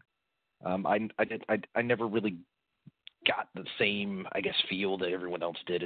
My favorite match of his is actually one with Eddie Guerrero and Rey Mysterio way before he ever got to WWE, obviously with those two names. But his matches, outside of the ones with Cena at the top, he was never as far as quality goes, was never really one of my favorites. With the WWE style at least, but he deserves to be on this list. Simply that pipe bomb blew wrestling up in a way that it hadn't been shaken up in a very long time, especially in the WWE. And I think he definitely deserves to be on the list. So my number 8 is CM Punk. My number 7 is probably going to shock you, just because he is so high on my Wrestler of the Decade list. But when like I said, the qualifications for this was obviously a lot different. I have Okada here, and it's not because I don't think Okada is a draw. It's just he's kind of always been overshadowed with that fan base by Tanahashi. So I actually have Okada at my number 7. And I could see him being put a little higher, honestly. But when I was making this list, that's where he fell. So Okada is my number 7. Hey, nothing wrong with that. I think that's respectable as well, you know. Let's see. We got number 6 for me is going to be, is that where I have him? Wow. Okay. I guess I figured this out last night. My number 6 is actually Kazuchika Okada. That's weird that we're just talking about that, but similar to what you said, man. I mean, he's a definitive wrestler. As far as wrestling fans overall, I think he ranks high. In Japan, I think that he's always kind of been in Tanahashi's shadow to an extent, but he's been able to overcome that. I think, especially to now. Now he's the transition person. I feel like they're trying to find the next star that after Okada. So he's the Rainmaker, man. He is absolutely incredible, and he is my number 6. My number 5 is going to be Mr. AJ Styles. AJ, like I said, man. You start off this decade, he's in TNA. He's doing stuff over there. They tried to turn him into Ric Flair. Didn't work out. They just didn't know how that AJ was AJ, man. Like I said, I think there's more stuff comparable with him and Savage than him and him and Flair. And then later on, when they kind of had him trying to be like the Sting, like the Crow Sting, like he was the guy that got screwed over and he was going against everyone. Still, belt there, Ring of Honor, top guys there. You know, New Japan, one of the top guys there. Everything with Bullet Club. His ridiculous match with Shinsuke Nakamura, coming to WWE, his reception with the Royal Rumble, just everyone knowing who the fuck he is. Then the modern mega powers explode, if you will, between him and Cena, and just building up that. Their match at the Royal Rumble was one of my favorite matches. Might see it on another list, actually. And just I just think that he's the Pitbull. He really is the Pitbull for Vince, and he's one of their top wrestlers. It's like, go out there, have a great feud.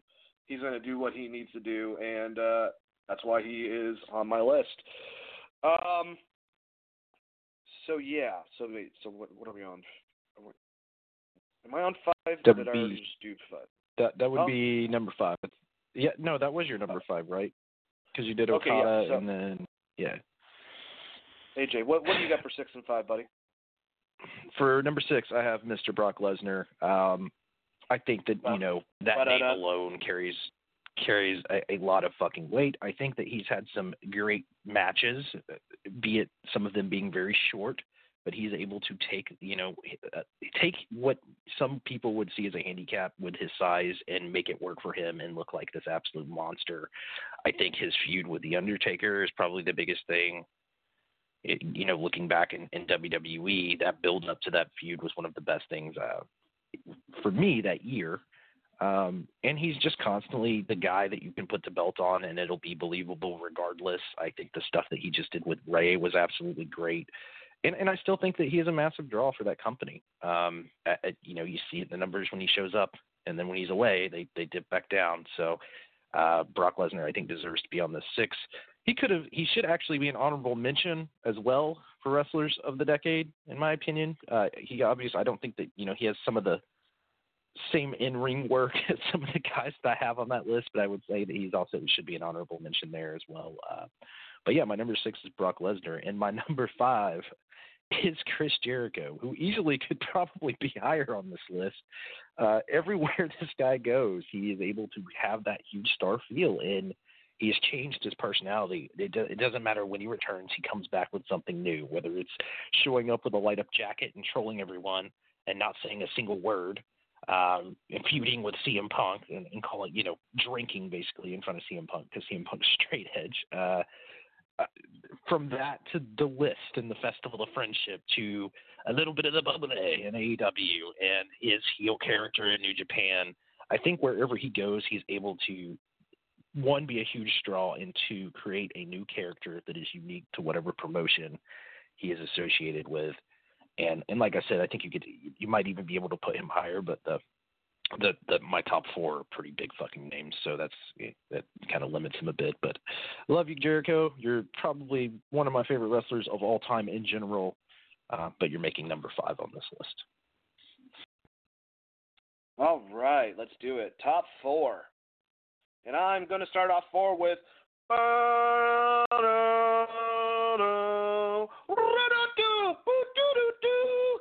John Cena, man. John Cena is the Hulk Hogan he's the biggest fucking wrestler since The Rock and Stone Cold. He has had great matches.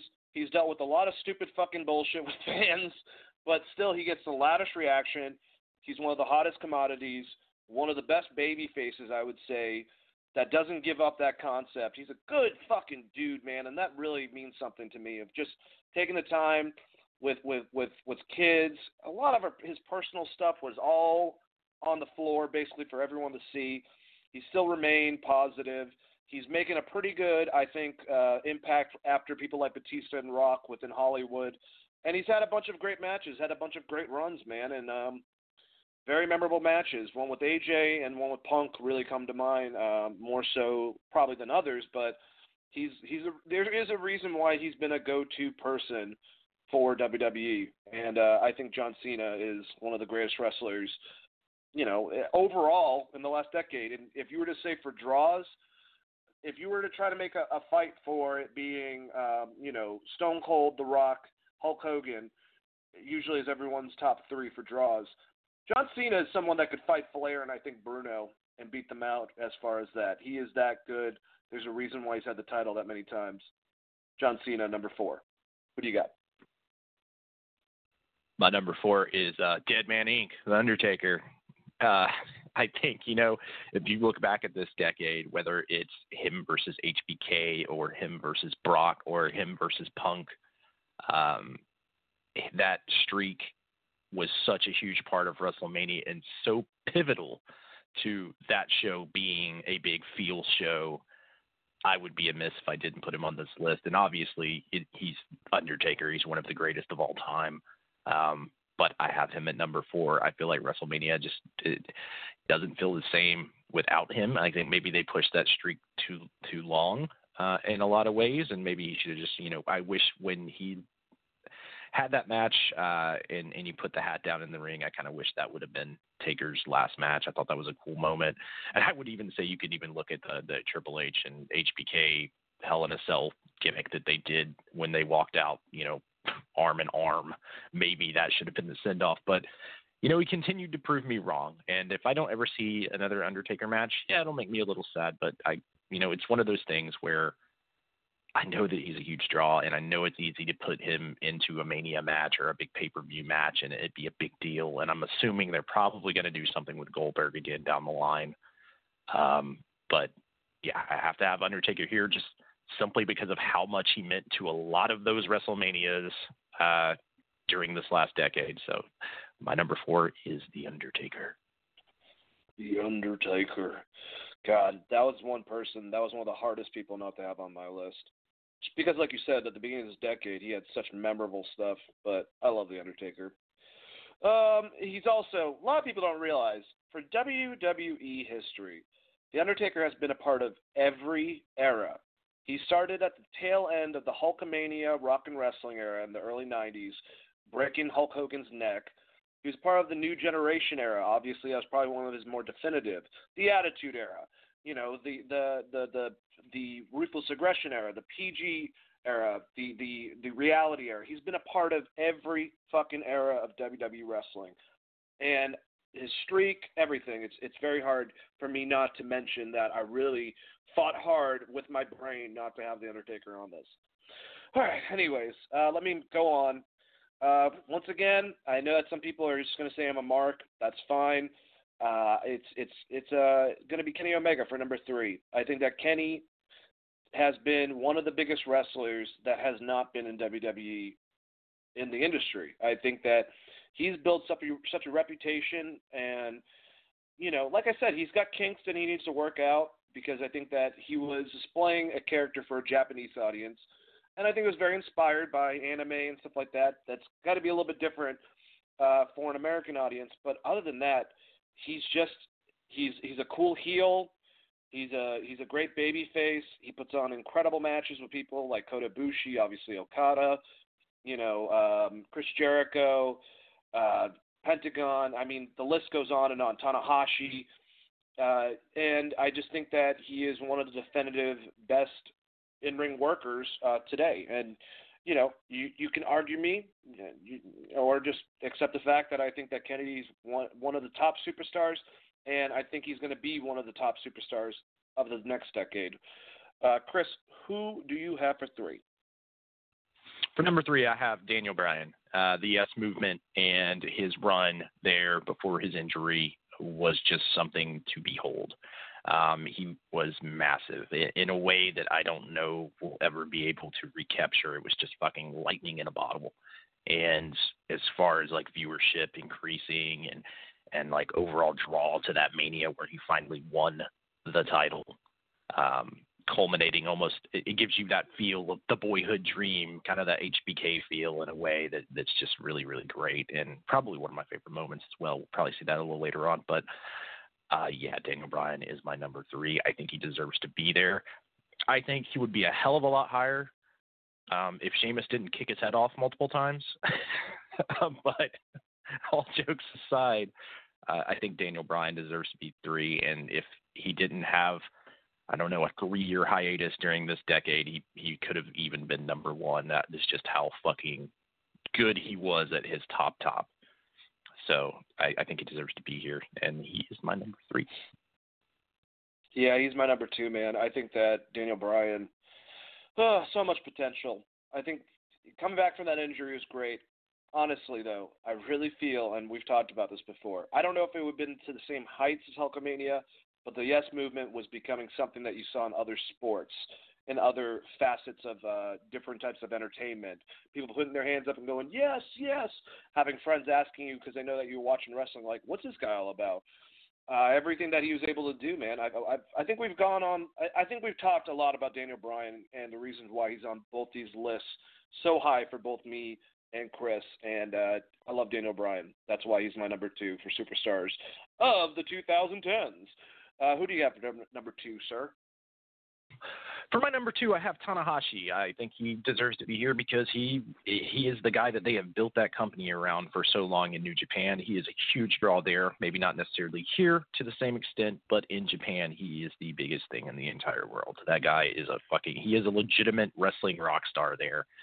And I would be amiss if I didn't have him at a very high. I almost put him at 1, but I have a guy up there that to me is hard to beat. But yeah, Tanahashi is my number 2. I think, he is essentially, and we've made this comparison before, he is a lot like their John Cena of Japan. So I have him at number 2. Yeah, Tanahashi is definitely a badass.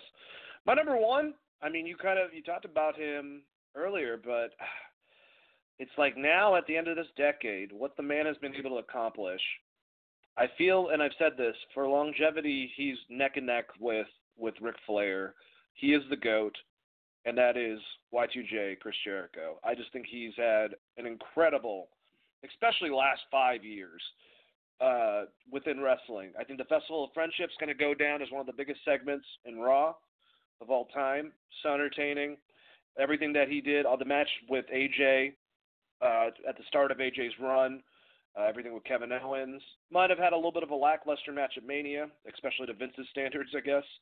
But him saying, fuck this, I'm done, I'm going to reinvent myself, and reinventing himself, retiring that style with the list and the scarf after he, like you said, with the light-up jackets and the quietness, and then going to Japan and being the pain maker with the makeup and coming in and fucking up Kenny and then going after Okada and going after Evil and now going after Tanahashi, and becoming the first AEW champion, now being their Hollywood Hogan, if you will, because he's that recognizable of a name and he's had that big of an impact within wrestling. He's the first champion there, and everything's kind of revolving around Chris Jericho now. He is the defector of WWE that still praises WWE for where it's gotten him, but he's been able to do so much, and I think that Cody and the Bucks know that they need Chris Jericho in order for AEW to be where it is today. So, yeah, I'm going to put Y2J at number 1 for Superstar of the Decade. Chris, what do you got for number 1? My number one is John Cena. I think if you look at some of the other people I have on this list, he is a big reason why they're on this list, whether it's, him feuding with Jericho in the past or The Rock or CM Punk. He's a big reason why a lot of that stuff worked, or like someone like AJ Styles. If you look back at the early portion of this decade and you talk about the 2011 Money in the Bank, or you talk about, his Mania match with The Rock, or even his matches with John Cena later on in the decade, he was something very consistent about that show. Whether people loved him or hated him, he did continue to keep people entertained. I think he's a genuinely nice person. He's just a good guy overall. I don't understand why he gets some of the hate from, I don't want to be an asshole, but let's just say internet fans, as they used to say in the 90s. John Cena is the biggest WWE star since The Rock. And if anyone can find someone different and give me a reason why, then I would take it. And I think the only person that would even be comparable would be Daniel Bryan if he didn't get injured and was able to continue that movement. So my number one is John Cena. He was the biggest draw in the biggest company for 10 years. So had to put him at number one. Yep, man. What were you going to say? I was just going to say, in some honorable mentions, I think a lot of them were the same as yours, but one that I wanted to make note of is Matt Hardy and what he was able to accomplish and impact and the broken Hardys in general. And probably the loudest pop I've ever heard is when they showed up as a surprise at WrestleMania. The fucking roof almost blew off the building. I think that, they've kind of wasted what they had with him in WWE, but the Hardys in general, I almost put them on this list. I kind of went away from it because I think you have to include both of them as a tag team. But definitely honorable mention to the Hardys here for top 10 superstars and what they've been able to accomplish wherever they went, headed up till now, where they got to WWE and kind of stifled. But if you look back at all the broken Hardy shit, it was the biggest thing on the internet specifically, and definitely one of the only shining moments from Impact during that time period. So I just wanted to make honorable mention of the Hardys here as well. Yeah, definitely remember watching that weird video before I was into wrestling, or before I really fully got back into wrestling. Be like, what the hell is this? And it just I agree. Matt Hardy is definitely someone to talk about. But great list. Let's get the tag teams. If we're gonna get through tag teams, I think, guys, and we might have to leave matches and events for the next episode. So. We'll get through this and see where we're at. Yeah, I was going to say, do you just want to do the match? I mean, I don't know that we have to go into detail about every match. Do you just want to give the top 10 matches and just like list order as opposed to breaking them down? Yeah, actually, that probably would work. So do you just want to do the matches, just list all of them and then kind of comment on each other's? I think that's probably the best way to go, just because if we start breaking down like a 60-minute Omega versus Okada match, that could be like an hour in itself if we do that for every one of these matches. Yeah, I think you're right. Do you want to do tag teams first, just to see if we can get through all the major ones, or? Yeah, let's hit the tag teams first, and then we should be able to do the matches pretty quickly if we're doing it in more of just a general list. You're right. I like your style. We didn't strategize at all before this, guys. Sorry about that. We've been busy. Okay, damn it. All right, tag teams, and let's do three by three. 1, 2, 3, 1, 2, 3, and then we'll do 1, 2, 3, and then the last one. I mean, a little bit less to talk about, but number 10 for me is Golden Lovers. They had to make it on this list. I didn't get to see a lot of it before when they were on, I think, DDT Wrestling. As that tag team, but the stuff that I saw with Kenny and Kota Ibushi definitely gives me reason to. They were a great tag team together, and their match with the Bucks were fucking phenomenal. Number 9 is SCU. I think that whether it be Kazarian teaming with Daniels or whoever, Scorpio Sky, they always can make a great tag team, and they just put on great matches, man. I think they're a good unit. I think Christopher Daniels needs to branch off of them and kind of do his own thing, but that's here nor there. And then number 8 is Undisputed Era. Whether it be Kyle O'Reilly and Bobby Fish or Kyle O'Reilly and Roderick Strong, some of the best tag matches I would say in the last year maybe year and a half, have been involved with the Undisputed Era. So I got Golden Lovers at 10, number 9 is SCU, and number 8 is the Undisputed Era. Chris, what do you got?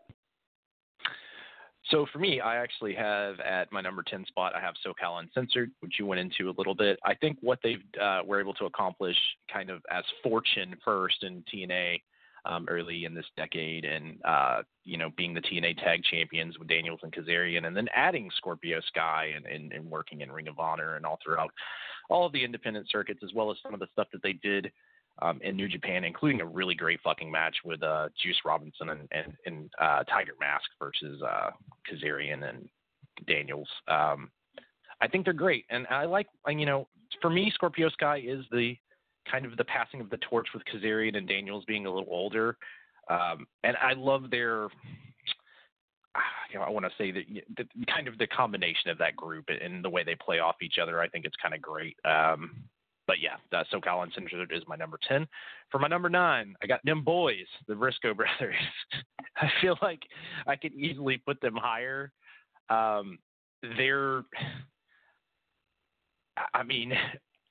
can't think of anyone more associated with Ring of Honor. Like, it's like they've always been there and have never left, and have had great matches, whether it's with Kevin Steen and El Generico or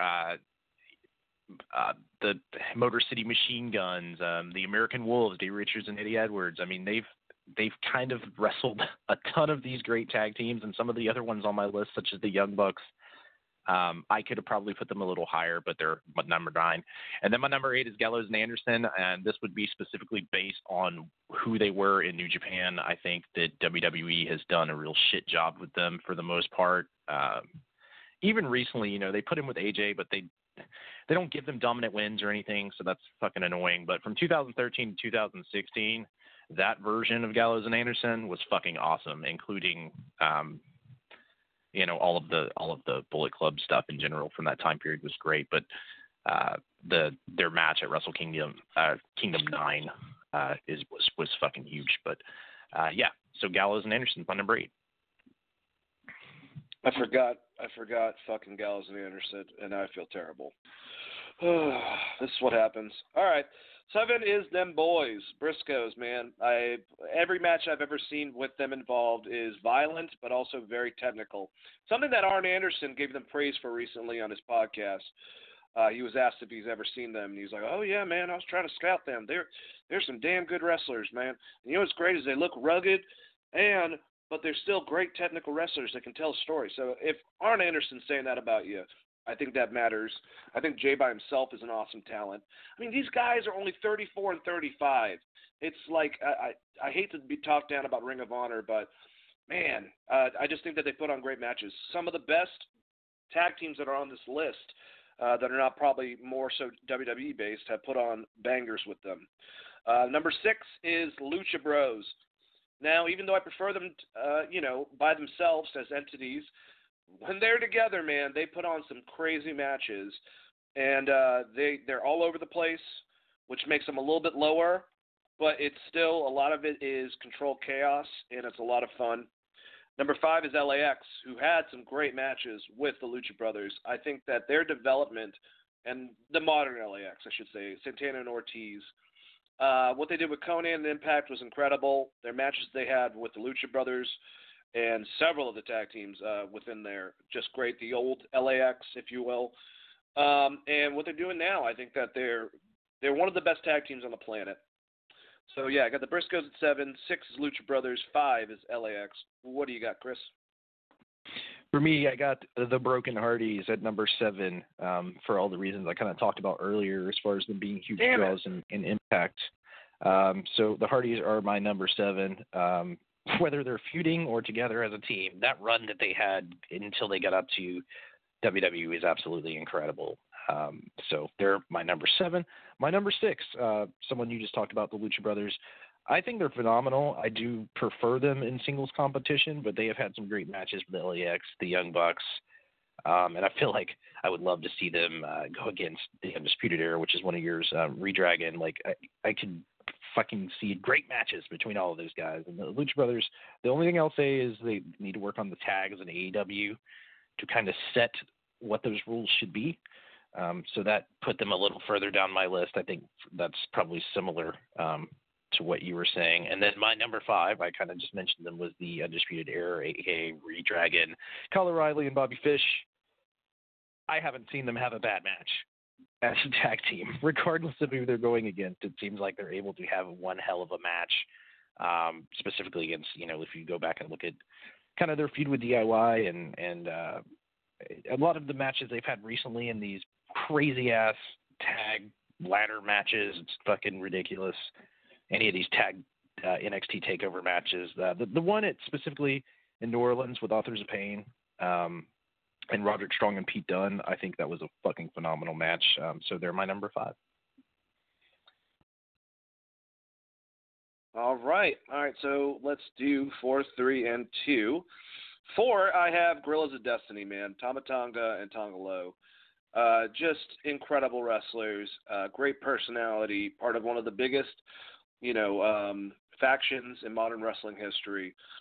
Have put on amazing matches with the Young Bucks. Have put on amazing matches with just so many. The Briscoes. And they're violent. They're agile. Tama Tonga, I think he's awesome. To me, and I've said this many times, to me, Tama Tonga reminds me of like a modern Roddy Piper in a lot of ways, and just he stirs up shit in real life and also in kayfabe, And I think that they're awesome. I think that they're a great tag team. Number 3 is the New Day, man. They could have been higher on this list. They really could have. I just have personal preference, but I think that any combination of them, once again, just like SCU, you're going to get a good fucking match. And Undisputed Era, for that matter. You're going to get a good match. All 3 of them work so well together. The Usos and their match in Hell in a Cell a couple of years back was fucking amazing. And even if it gets a little bit stale with who they're continuously put against, they still put on bangers of match. So, I have to give the New Day number 3. Number 2, the Elite, the Young Bucks. I love the Young Bucks. I think they're incredible. I think that every match I've seen them in has been pretty memorable. I think when they want to tell great stories and slow things down, they totally approve they can. But if they want to do a crazy nonstop fucking ladder match, they're probably one of the best match or tag teams to do that, and everything they've done in the industry. So maybe you guys can figure out my number 1. Not 100% sure. Chris, who do you got for 4, 3, and 2 on your tag teams? For number 4, I have LAX, Santina, and Ortiz, and also with Conan. I will say Conan gets honorable mention here because I think that fucking group was great together. But yes, I love LAX. I think they're great. I think they're doing really good shit in AEW, and I really liked that last match they had with the Young Bucks with the, I guess, what was it? Was it a Texas Death Match? Whatever the hell. No rules, beat the shit out of each other match, and everyone went through like a bazillion tables.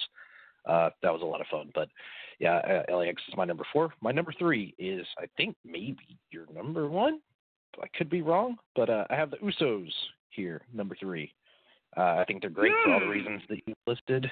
The New Day are great, but the Usos are here. I think they're fucking phenomenal. As soon as they flip that switch and kind of turns more what their actual personalities are, which is what infuriates me about Roman Reigns at times, because they're very similar, and you could do the same thing with Roman, and they never have. But the Usos have been great since they flipped that switch. My number 2 is the New Day, for all the reasons that you marked out, and laid out before me. They're longest reigning tag team in WWE history. And the reason why is that they're just able to go against anyone, have decent matches, whether you have Xavier in there or Kofi in there, they're great. And the fact that they're such great friends too, and they seem like they genuinely love being a tag team together, makes me appreciate them even more. So that's my number 2, the New Day. Yep, day one-ish, man. Usos, number 1 for me. I think that they are absolutely incredible. Here's the biggest reason why I'll say this. They have restraints, and they put on some of the best tag team matches. And they have, what I mean by restraints is the WWE way of doing it. They are bonkers all over the place. They can fucking make these crazy sequences, but they also tell extremely good stories and can slow it down. and bring the crowd into it, much more so than I think that a lot of other tag teams. Their matches with the New Day, incredible. Hardys, everyone they threw at them, the Bar, they put on classics, and it's very hard for me not to have the Usos at number one. Them and the Young Bucks really fought for that spot, but I really just think that the Usos, for WWE, with their wrestling of how they usually do it, I think that they have been just a fucking amazing wrestling force. The Usos and the Young Bucks is my dream tag team match, and maybe one day I'll get to see it. I want to also honorable mention the two that you said, the OC and the Hardys. Really, I can't believe I forgot them, but that's actually a situation like that. But I also had DIY, the Revival, Evil and Sonata, the Bar, and Shield. I think are all someone that you got to mention for tag teams, and the Kabuki Warriors because of what they've been able to accomplish and actually bring some fucking credibility to the women's tag team belts. Who do you got for number one, and any honorable mentions for tag teams? I think you hit most of my honorable mentions as well. The only I'm trying to think if there's anyone that we didn't mention or think of. I guess I would say Kevin Steen and El Generico when they were in Ring of Honor as a tag team. Also, but it was just such a short. Yeah, and that was also just such a short period of time. Eddie Edwards and Roderick Strong as the American Wolves. That was a pretty great tag team. And you mean Davey Richards? Yeah, David. Sorry. Yeah. You're good. That's the Dojo Brothers, Eddie Edwards and Roderick Strong. Sorry, that's when they changed their game. That's a different team. Anyways, trying to think of anyone else. I can't write off hands, but I know I'm missing someone. I know Kushida and Alex Shelley were a tag team that I really liked a lot, but I don't remember the time period. I think that would have been in the last decade, so honorable mention to both those guys as well. But yes, my number one is the Young Bucks. I think that they have had great matches with a lot of the tag teams that we've already named on here. Unfortunately, the two that I want to see them face the most, they probably will never get to face them. But yeah, the Young Bucks are my number one, and I mean, what else can you say? I mean, you get to see them each week, and they go out and they have the best match they possibly can. They also can tell some great stories like they did with the Golden Lovers, who I would have put on this list. The most I've seen them was that last run that they had before Kenny left Japan, and I haven't had time to really go back and watch their early shit, so honorable mention to them. But my number one is the Young Bucks. I think that they can kind of do a little bit of everything, and they always give you a fun match. And for some people, it's not going to be their thing, but for me, I fucking love it for the most part. So the Young Bucks are my number one. All right, we have a little bit over 10 minutes, so I think that's plenty of time to just list our favorite matches, and if we can get to it, our favorite feuds.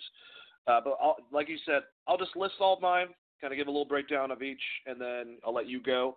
10, and like I said, subjective, guys. I thought about this for a long time, though. 10 is Charlotte versus Sasha for Falls Count Anywhere Raw 2016.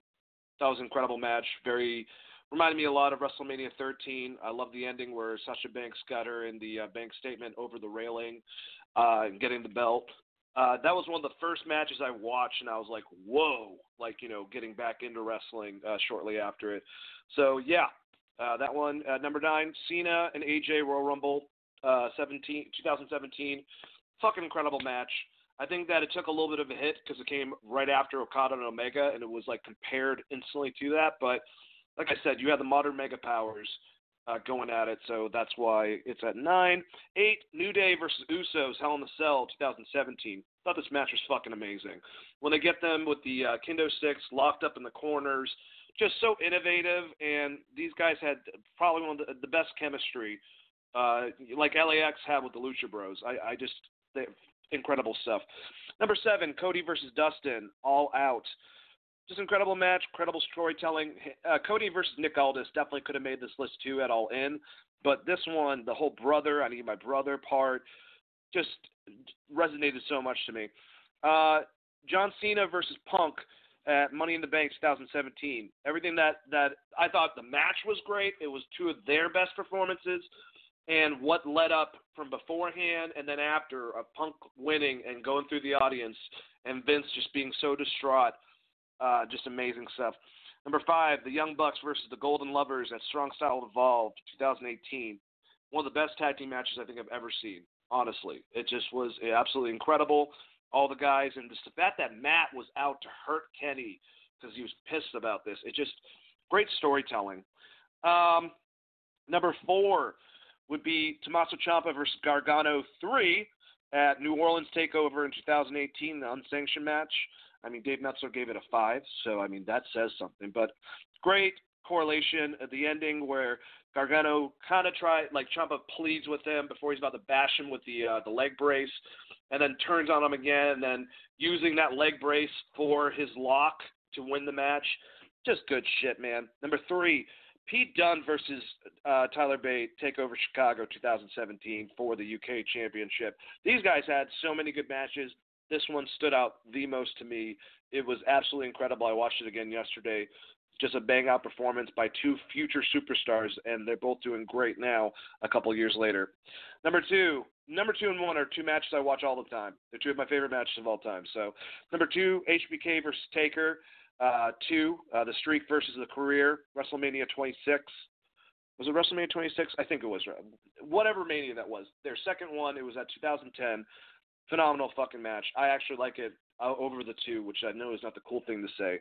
And number 1, the thing that got me really back into wrestling in a big way, of just seeing that you can make it look like an actual fight and beat the shit out of each other.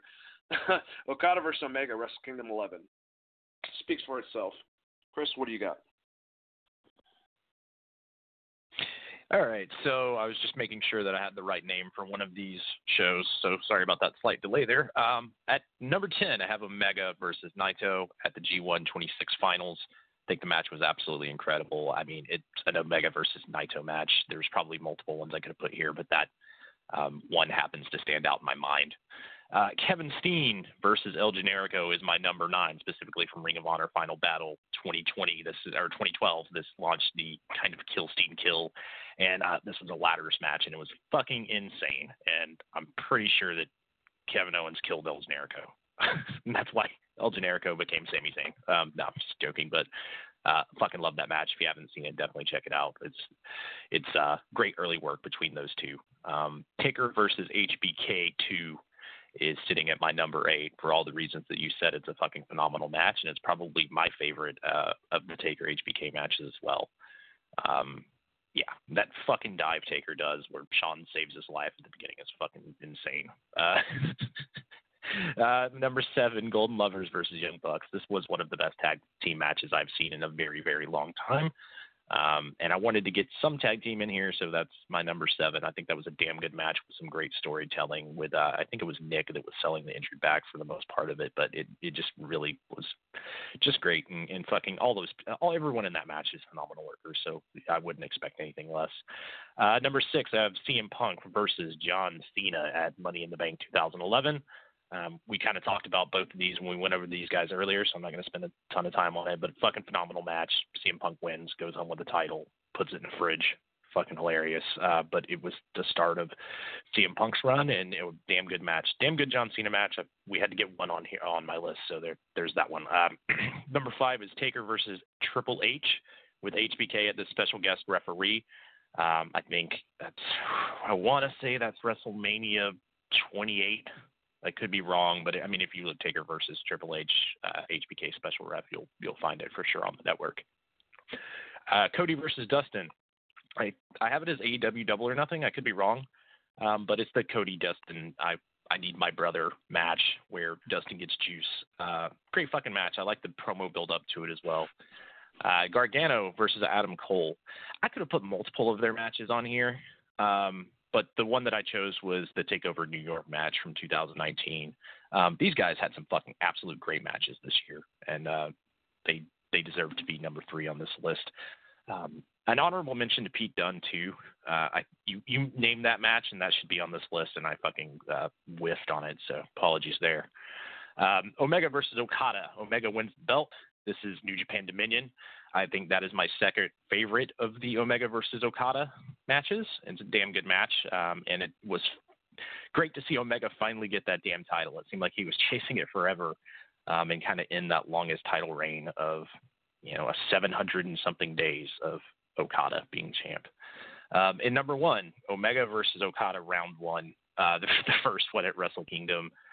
I just remember my fucking mind being blown by this match and then thinking to myself, I don't think that I'll ever see a match as good as this ever again. And, I mean, they had other great matches, and I know other people liked some of their other matches better, but this one will always stand out and be kind of special to me. Plus, there's a dragon suplex off the top rope, which is just fucking insane. Oh, God. But, yeah, my favorite match right now, it's one of my favorite matches of all time, but it is definitely my favorite match of the last decade. So that's my my list of best matches there. Hell yeah. Honorable mention, every match that I didn't have that you had, first of all, and also I wanted to say that it was hard for me with Sasha versus Bayley. Both of their matches were incredible in NXT. Some of the other matches with Charlotte and Sasha, the Hell in the Cell, I thought was a really good match. Adam Cole versus Johnny Gargano was really, really hard not to put on this list. I fought with myself a lot. Same thing with Sami Zayn versus Kevin Owens at one of the takeovers. Their blow-off match was fucking incredible.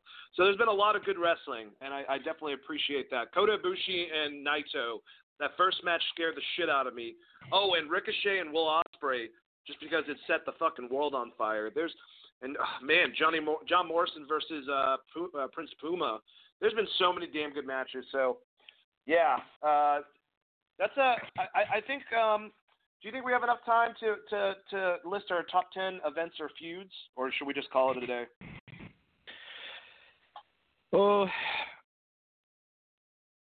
yeah, I think that would be probably a tight window there. So maybe we hit that. We'll save that for the 2019 end of the year or something. Just We'll end our other lists for this one. Maybe I'll throw it back in the pay-per-view since I'll have more time to look into it, and then we'll do top 10 matches, top 10 male wrestlers, and top 10 female wrestlers of the year on the next episode. But yeah, I think I also want to kind of mention. I'll go back to you before we end it out. Big wins also. Cody winning the NWA title was a big thing that I kind of wanted to mention. Aleister Black getting the NXT title, huge thing. Kenny winning the title, obviously, like you said, from their last match with Okada.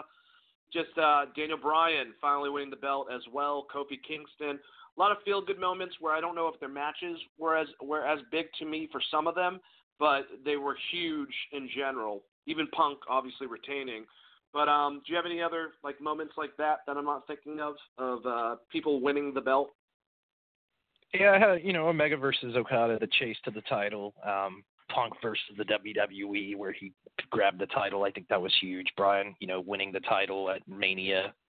Kevin Steen killing El Generico, which I've talked about multiple times. But yeah, and then stuff like Usos versus the New Day, the feud that they had. The New Day in general holding those belts for 400 and something days. I think that was a lot of fun.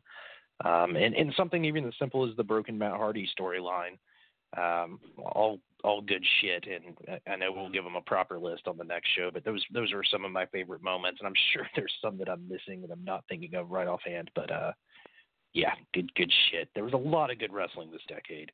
I know that people talk about the ratings and the fact that WWE has 2 million viewers or whatever, but even if you look outside of WWE and you look at some of the early Ring of Honor shit from the beginning of this decade, and you look at what New Japan has done and how well G1 is built and how big of a deal Wrestle Kingdom is, and you look at what AEW is doing, we have a fuck ton of good wrestling this decade. No one should be complaining about the amount of great content there is out there if you just take the time to look for it.